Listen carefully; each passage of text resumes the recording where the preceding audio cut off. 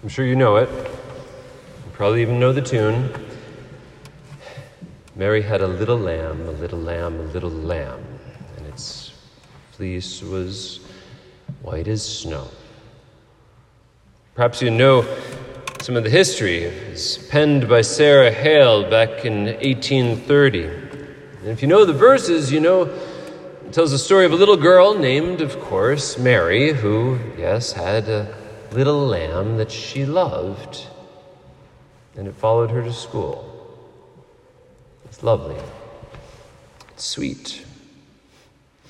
But I'm concerned because it's my contention that dear Mrs. Hale, unintentionally, of course, but still truly, confused a lot of Christians over these past 200 years. Much more recently, just a couple of years ago, Bishop Barron did a survey of church-going Catholics, asking them about the term, the Lamb. We just heard John the Baptist speak of Jesus as the Lamb of God, right? When you come before the altar here at St. Mary's, below the tabernacle, we see the image of the Lamb as depicted in the book of Revelation. Everyone's manger scene has at least one, and at every Mass we hear the priest say, "Behold the Lamb of God," right from this gospel passage. The Lamb who takes away the sins of the world. So clearly the Lamb is important. But do you know why?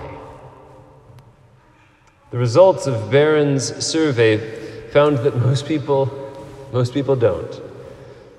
Almost without fail, the responses came in to the question, what do John the Baptist's words calling Jesus the Lamb of God, what do those words imply?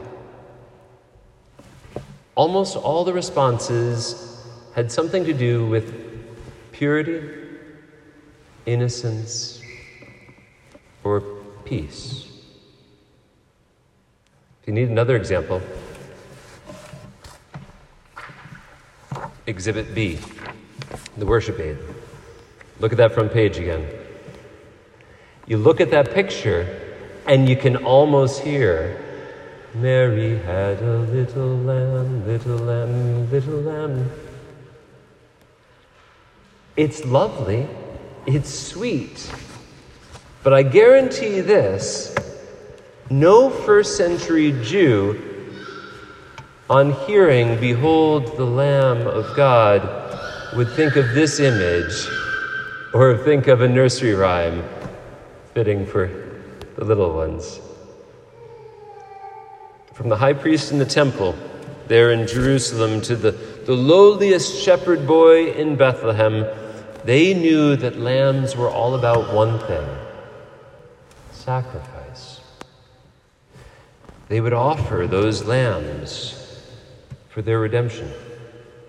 They would represent what happened at the first Passover in Egypt for every household. The temple in Jerusalem, they say, could be smelled before it was seen.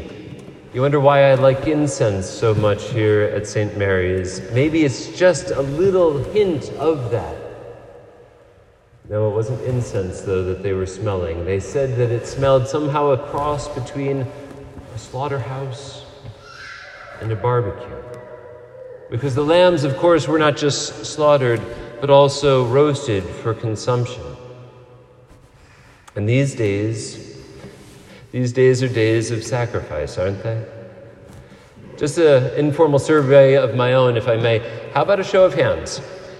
How many of us have tried to cut back on the sweets this week?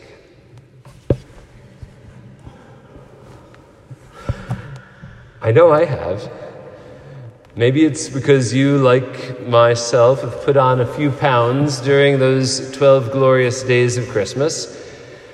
But I propose that each time we pass up a cookie or a candy, we have a chance not just to offer up calories, but offer up a sacrifice.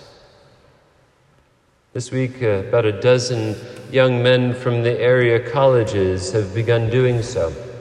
Also, some of the older men of the parish in support.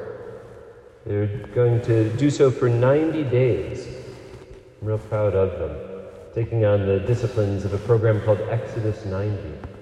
It's not because sweets are bad, but as they've adopted, they know they're trying to make room for something greater, for faith and for friendship and for freedom.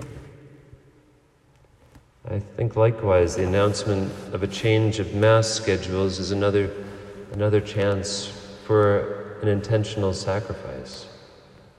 Convenient Mass times, they're a good thing, but I think might be the Lord is inviting us to something more, to come together all the more, to share the wealth all the more. For John the Baptist to say, "Behold the Lamb of God," and to mean, look, there's someone who's pure and innocent and peaceful, would be like evaluating one of those visiting hockey teams by saying, look, someone with good dental hygiene.